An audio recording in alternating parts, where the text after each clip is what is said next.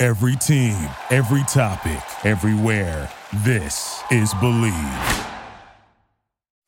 It's the Locked On Podcast Network, your team every day. It's the Locked On Podcast Network, your team every day. It's the Locked On Podcast Network, your team every day. It's the Locked On Podcast Network, your team every day. It's the Locked On Podcast Network, your team every day. It's the Locked On Podcast Network, your team every day. It's the Locked On Podcast Network, your team every day. Right now, join T-Mobile and get an unlimited family plan with Netflix included, so you can watch in more places than ever before on your phone, tablet, or TV. Plus, buy one Samsung Galaxy S9 and get one free with 24 monthly bill credits, so you and your family can binge your Netflix favorites on your new phones. Call 1-800-T-Mobile or visit a store today. Unlimited data on their network. Video streams at 480p. Small fraction of customers using over 50 gigs per month may have reduced speeds. If you cancel, balance is due. Well-qualified customers. Full price. $720 plus tax. Finance agreements required. Netflix for 2 screens. Terms apply. What's better than this? Guys being dudes.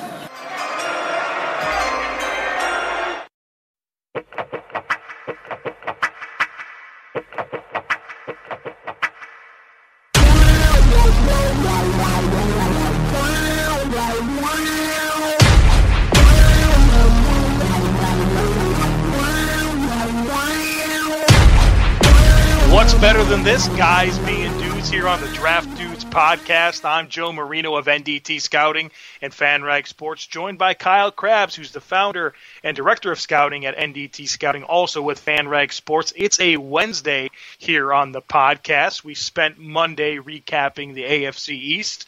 Today is AFC North Day. Kyle, what's going on? Hey, my friend. How are you?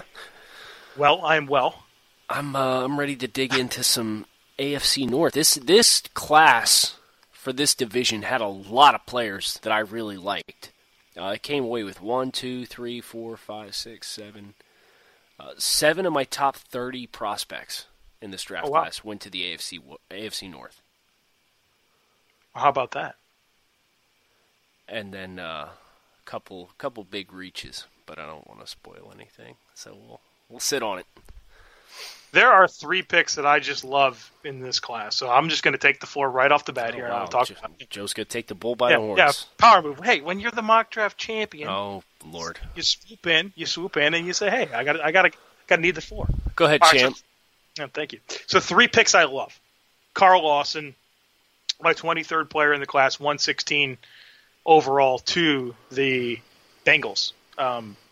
I love Carl Lawson, love the translatable pass rush skill set, and I think he is going to be a really nice edge rusher, and he has heavy hands. He can play the run. So I thought that was a tremendous value. Obviously, the medicals impacted what happened with his draft status because he's a much better player than the 116th in this class. So if he's healthy, look for him to have a major impact. How about Jermaine Illumineur? This is a guy that I have been pounding the table for several months. He goes to the Ravens at 159, my 70th ranked player in this class. I think he's a plug-and-play right tackle. He's a guy that I think has tremendous movement skills, power, can get in space, and his best football is ahead of him. He's a guy that moved here from England when he was 14, background in rugby and wrestling, only 1 year of high school football, and he gets to Texas A&M and really like what he was able to do on the field and what he projects to as an NFL player. And then Howard Wilson. This is another one of my favorites, my 55th player in the class. He goes to the Browns at 126, and I don't think Browns fans should have a ton of expectations for him in year one. But by year 3, I think this is a starter, a guy that has really nice mental processing skills, tremendous ball skills. His ball production per target is off the charts, and he's a really physical player. So right there, those three of my guys, I guess, throughout the process, landing in this division with good value, almost 100-point deviation from my board positively in those three players. So when I look at this AFC North, those are the three big stands out to me. Yeah, would never have guessed that Joe talks about Jermaine Illuminor on the Draft Dudes podcast. This might be the last chance. Yeah. You know what I mean? Yeah, you got to get it in while you can. This might be it. When I look at the class, first of all, the first thing that stands out to me, good to know the Cleveland Browns are subscribers to NDT Premium. They took Myles Garrett first overall. I had him ranked first overall. They took Jabril Peppers 25th, and I had Jabril Peppers rated 24th. And then they took David Njoku 29th, and I had David Njoku rated 28th on my draft board. So that full gauntlet of 3 first-round picks, 3 potential blue-chip players, the value was tremendous. They didn't get a pure, quote-unquote, steal, but they got 3 players that I thought they got tremendous value with. Them moving up and down the draft board the way that they did in the first round, I think really trumps what anybody else did, even San Francisco, who came away with Solomon Thomas and Reuben Foster. Njoku, Peppers, Garrett, difference makers on a team that had none. That's what stands out to me first and foremost.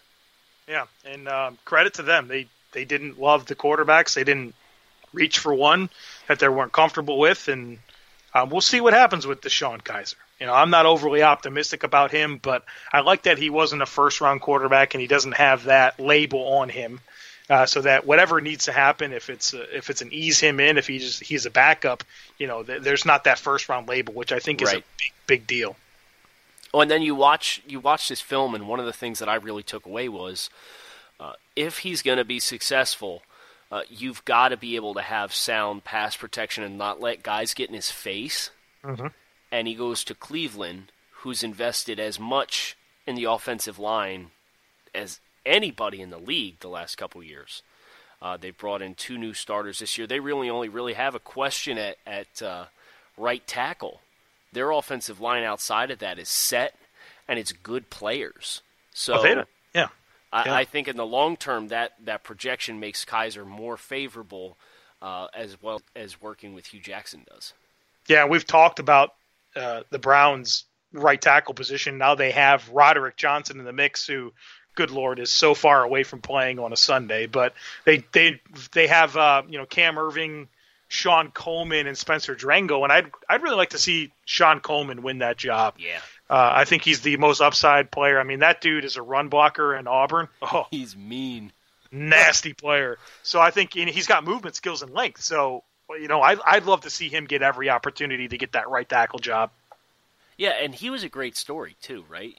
He was the cancer survivor and got drafted in the middle rounds. Really would love to see him, take that over and flourish as the 5th offensive lineman in Cleveland. Joe, looking beyond your quote unquote guys, somebody that we didn't talk about to this point in the show, but I think both of us really agree was one of our players, and somebody that was just a tremendous value, was Chris Wormley, going 74th to the Baltimore Ravens in that Baltimore Ravens front. That low key is, as I'm looking through this, one of my absolute favorite picks out of the entire division, just because stylistically he gives them some flexibility. His brand of football is very old school Baltimore Ravens brand of football, and that's how Ozzie Newsome's become Ozzie Newsome, is letting the board, we said that on the live stream when we were doing our draft analysis. This is how the Ravens are the Ravens, because they let these kinds of picks fall right into their lap. Yeah, and they did it like 6 times in a row, right, to start the draft.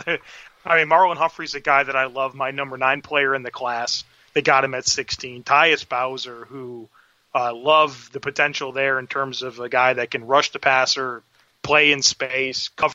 They have the creativity to get him in the right role. Chris Wormley, who you just touched on, a power player who's just going to be a friggin' force on that defensive line. And then Tim Williams, who, if there's a spot, right, for him to go and really maximize what he offers as a pass rusher, it's definitely Baltimore. And they really needed to retool that pass rush arsenal. And then Nico Siragusa, who's a big-time experienced people mover from San Diego State who has starting potential at guard. And then my guy, Illumineur. I mean, it's like the Ravens, no wonder why they're always, adding talent. And Newsome just is another class of his own, and really love, top to bottom what they were able to do. They had an emphasis. They wanted to get that defense right. They've got talent to all levels. They improved their offensive line.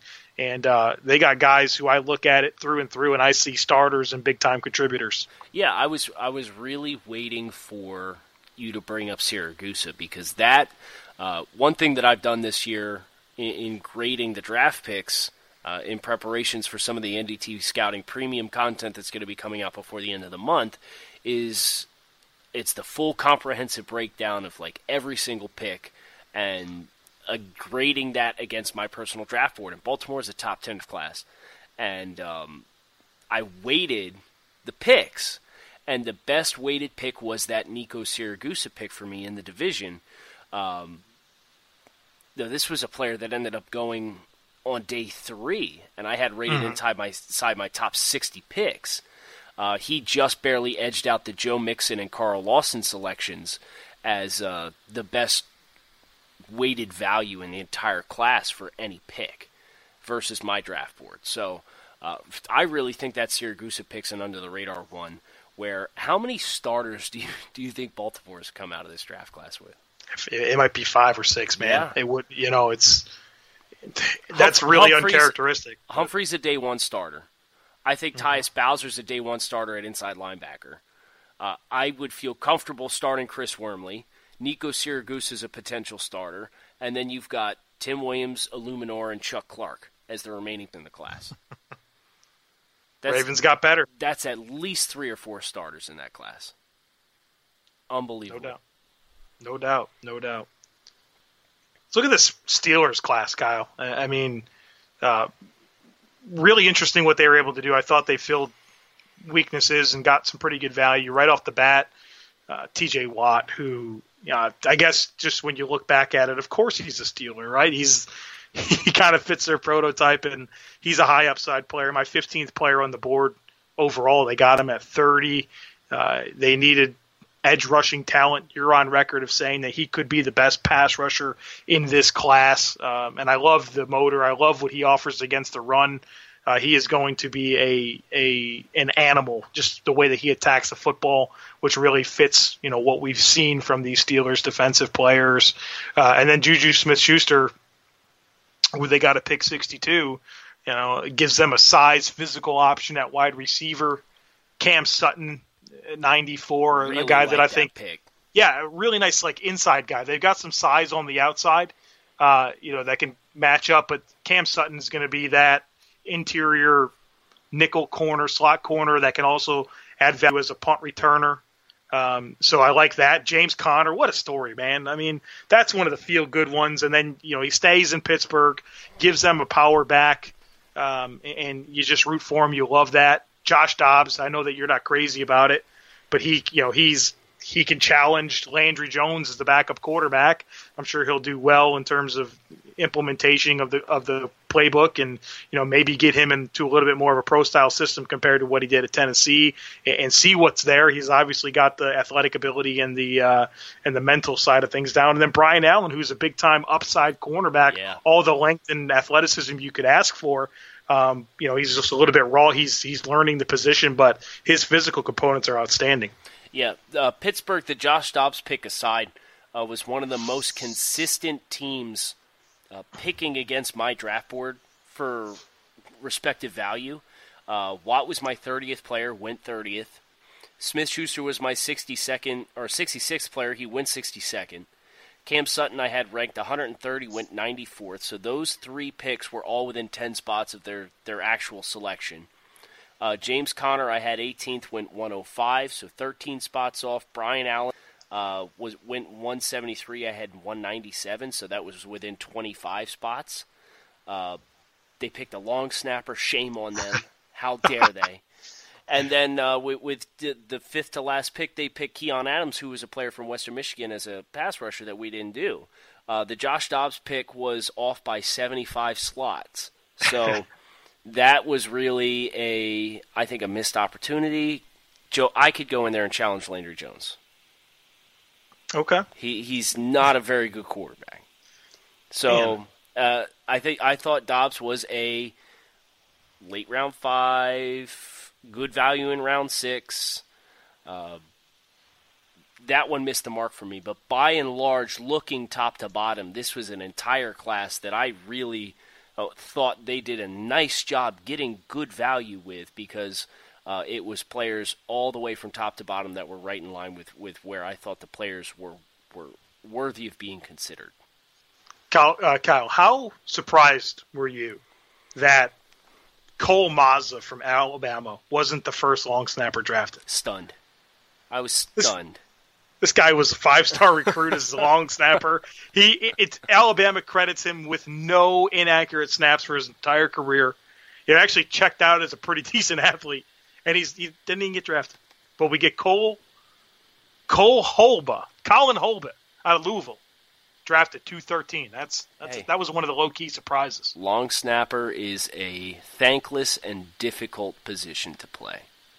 Did you ever do it? Did you ever try? Yes, I have tried to long snap.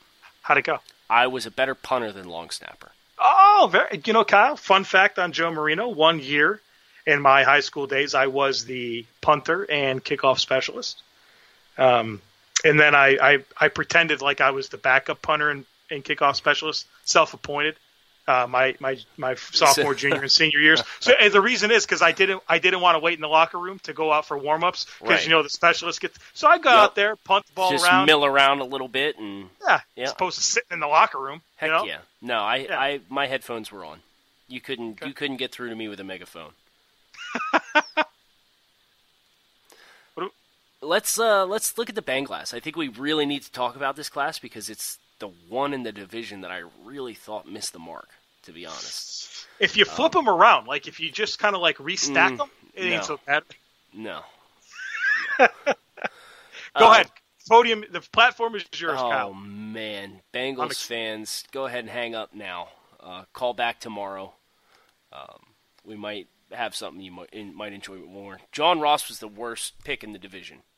Worst valued pick as a multiplier of any pick in the division. 98th rated player went 9th. Still have continued to hear after the fact, in which there's no reason for teams to leak this kind of stuff out. A couple people failed John Ross for his medicals and went top 10. It's Teddy Ginn all over again. It's crazy. Speed guy, one-dimensional. If you would have told me that the Bengals took him in round 2, I could say, okay, they're betting on the upside. But for a top 10 selection, just a gross miscalculation as far as it seemed like they went total opposite pole looking for explosive plays because they were not an explosive offense last year. But Dalton doesn't throw very effective deep balls anyway. So now you've got a burner that has a quarterback that's not very consistent pushing the ball down the field with a player with a small catch radius that doesn't do well playing off contact with somebody in his hip pocket. So that one missed the mark. Jordan Willis went 73rd. One of the top 5 weight-adjusted worst picks in the division. Ryan Glasgow, I didn't think was a draftable player, went 138. Really surprised by that one. So 3 of the worst 4 value picks in the division, when grading off of my personal draft board, went to the Cincinnati Bengals. I thought Josh Malone was a decent pickup for them. I think he was, again, they're looking for splash plays. They're looking for vertical plays down the field. At least Malone has length and size to be able to adjust the catch point. Let's see, let's try and find some positivity here, because I feel like I've gone in really hard on Cincinnati. Mixon, your number 7 Oh, yeah, Joe player. Mixon. Joe Mixon in the second round. And I forget who said it, but somebody in the draft build-up, I think it was Joe Goodberry, actually, on Twitter, who's a Bengals guy, said the absolute floor for Joe Mixon in the draft was the Bengals in the second round. And sure enough, here he is. Interesting stuff that I actually put an article out today, depending on when you listen to this, at FanRag Sports, looking at the top 4 runners in the 2017 NFL draft class, Mixon, McCaffrey, Fournette, and Dalvin Cook, and looking at some advanced statistics for them as far as, productivity versus certain numbers in the box, productivity in certain game situations and formations, and Mixon surprised me because he's got some red flags that he's gonna have to address before he makes the most on his physical abilities and football skills. And Joe, I'm assuming that was a T-sip? Yeah, it sounded like you ripped a newspaper in half, just so you know. I'll be honest, I didn't have any tea. I tried to make the noise my best I could with if you don't come, I don't care if you're the mock draft champion. If you don't come prepared, you do not have the luxury of making the tea sipping sound. I thought it was white noise. I thought it was something like crawling out of my computer monitor to like snatch my soul away or something. That's one we're going to remember for a while. Yeah, that one's. We're going to get some mentions on that one. You're welcome. So yeah, I thought Joe Mixon was their best pick in the draft. But that said, there's some alarming numbers game. If you start playing the numbers game and start trying to look for context on his productivity at Oklahoma and the spread offense that they run, there's going to be a transition there. And it'll be interesting to see how he tackles that. But I ultimately do think he's the most physically gifted runner in the class. I think he'll be fine. I just don't think you're going to see immediate explosion like you saw from like Ezekiel Elliott last year. Almost like there was some stylistic concerns about how he pressed. You know what? I made sure I did not mention once pressing the line of scrimmage in that article. But just because of me? Yes, just because of you. Do I have that kind of power on you, Krabs? You do. Wow. Well, I don't even know what to say. Well, maybe next time we get together, you can use your power over me to convince you to teach you how to do the tea sipping sound. How's that? Yeah. Well, yes, for sure. I need to know how. What about you? What did you think of the Bengals, real quick?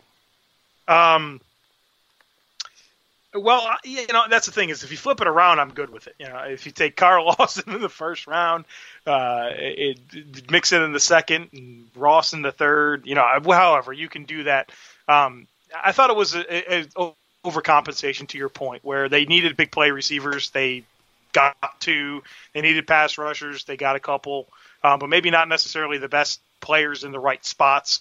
One thing that I've been saying about Jordan Willis, this will be the 55th time I've said this, and probably the last because we're moving on here, is that I'd like to see Willis in more of an off-ball situation where he can still rush the passer, but the edge is softened for him. He struggles to bend and corner the edge, but if you can have him widening out and attacking from angles that allow him to use that straight line speed to close down distances and use his speed to power conversion, his heavy hands, you can get him in situations where he can win. I'd like to see him in a Manny Lawson role, which is interesting because I saw them say something this past week where they're going to try to use Carl Lawson in that type of a role. So they got the guys reversed, so try again, Bengals coaches. But, I like to see that happen with him.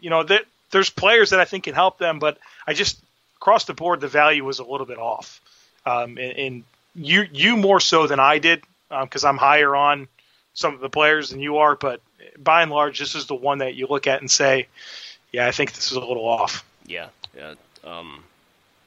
totally agree. As far as if for me, you'd have to put Joe Mixon round 1, you'd have to put Carl Lawson round 2, John Ross round 3. You do that. Okay, we can kind of start to formulate some appropriate value with their picks. But just consistently, I didn't even think they got a guy in the later rounds that really stood out to me as a player that makes you say, oh, okay, they got a steal there. It was Mixon went early enough where it was not a pick that was able to, if I'm going off my draft scoring versus my draft board, he went early enough where he made up some ground, but Glasgow, Dielman, Jordan Willis, John Ross. It's just the adjusted weights were just so steep it really knocked their class down. Yeah, the average for you is really bad. I mean, you've got a 150-point reach, you've got an 89 and an 81 to go with the 44. Yeah, so there's only so much ground you can make up, right? Yeah. No, it's not. That one's going to be bad when we get a chance to look at your graph. I'm looking forward to seeing that. Yeah, well, I don't necessarily think Bengals fans will. And with that, any parting thoughts? You know, we kind of informally touched on almost all of Cleveland's class between Garrett Peppers and Njoku Kaiser, Howard Wilson, Broderick Johnson. We didn't talk about Larry Ogunjobi. No. I think he's going to be really nice, man. That's one of the most perfect situations for him to go to. Is a team that's got twitched up pass rushers on the outside. You got a big dude next to him in Danny Shelton. I think he's going to get a lot of one-on-one looks, and I think his athleticism is really going to shine. Yeah, they've got some explosive upfield guys, and they're going to be able to really hit you from several different angles, and put a lot of heat on these quarterbacks, and tackles for loss against the run. With Garrett, with Ogunjobi, with Ogba, and Jamie Collins cleaning up stuff behind him. I really like what Cleveland's building. Don't love what they have at quarterback, but the situation's right for when they do have it. Right, and that's what seems to be interesting, because the more that we talk to folks in football media, the more there seems to be like two really firm lines in the sand with school of thought, where if you don't have a quarterback, you have to take one, or you build your entire roster and then worry about the quarterback. And that seems to be what Cleveland's kind of subscribed to. Not prioritizing, allowing Deshaun Kaiser to kind of be the high upside pick in the second round, and not let that dictate their draft board. But they've built the offensive line. They still need to flesh out and really solidify the receiving group, because they lost Gordon, they lost Pryor, but they did bring in Njoku as a middle-of-the-field guy that's got some explosiveness. But they still need to shore up what they have on the boundary and really get solid contributions there with consistency. And they're really building on the defensive side of the football, which I really like. It's been too long since I put you on the hot seat. Oh, boy. Who is Cleveland's Week 1 starting quarterback? Cody Kessler? I guess. You're probably not wrong. Yeah, that's my gut says Cody Kessler. He didn't embarrass himself down the stretch, and that's unfortunately that's been a barometer of Cleveland quarterback plays. Just how bad are you?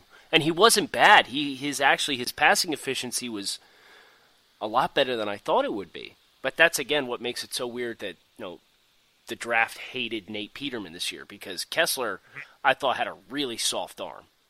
We saw him at the Senior Bowl last year, and every single one of those balls seemed like it floated to get there.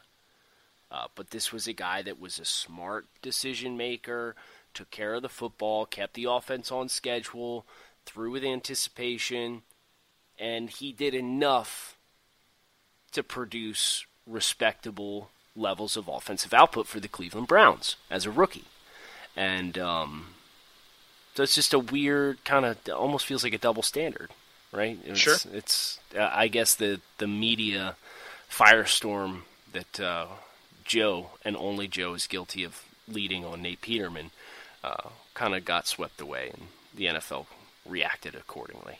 Interesting that Peterman's in Buffalo and Kessler is in Cleveland, the two Lake Erie teams, right? It's the two cold weather teams that can't afford to have a guy that can't zip the ball in windy, blustery, poor weather. Here they are.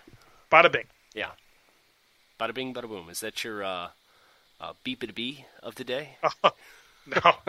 No, I've already done it. I've already delivered one of those. Yeah. So if you guys don't get that reference, Joe tried to do the Roadrunner runtime and gave us I tried to toot my own horn. Oh, that's right. Yeah.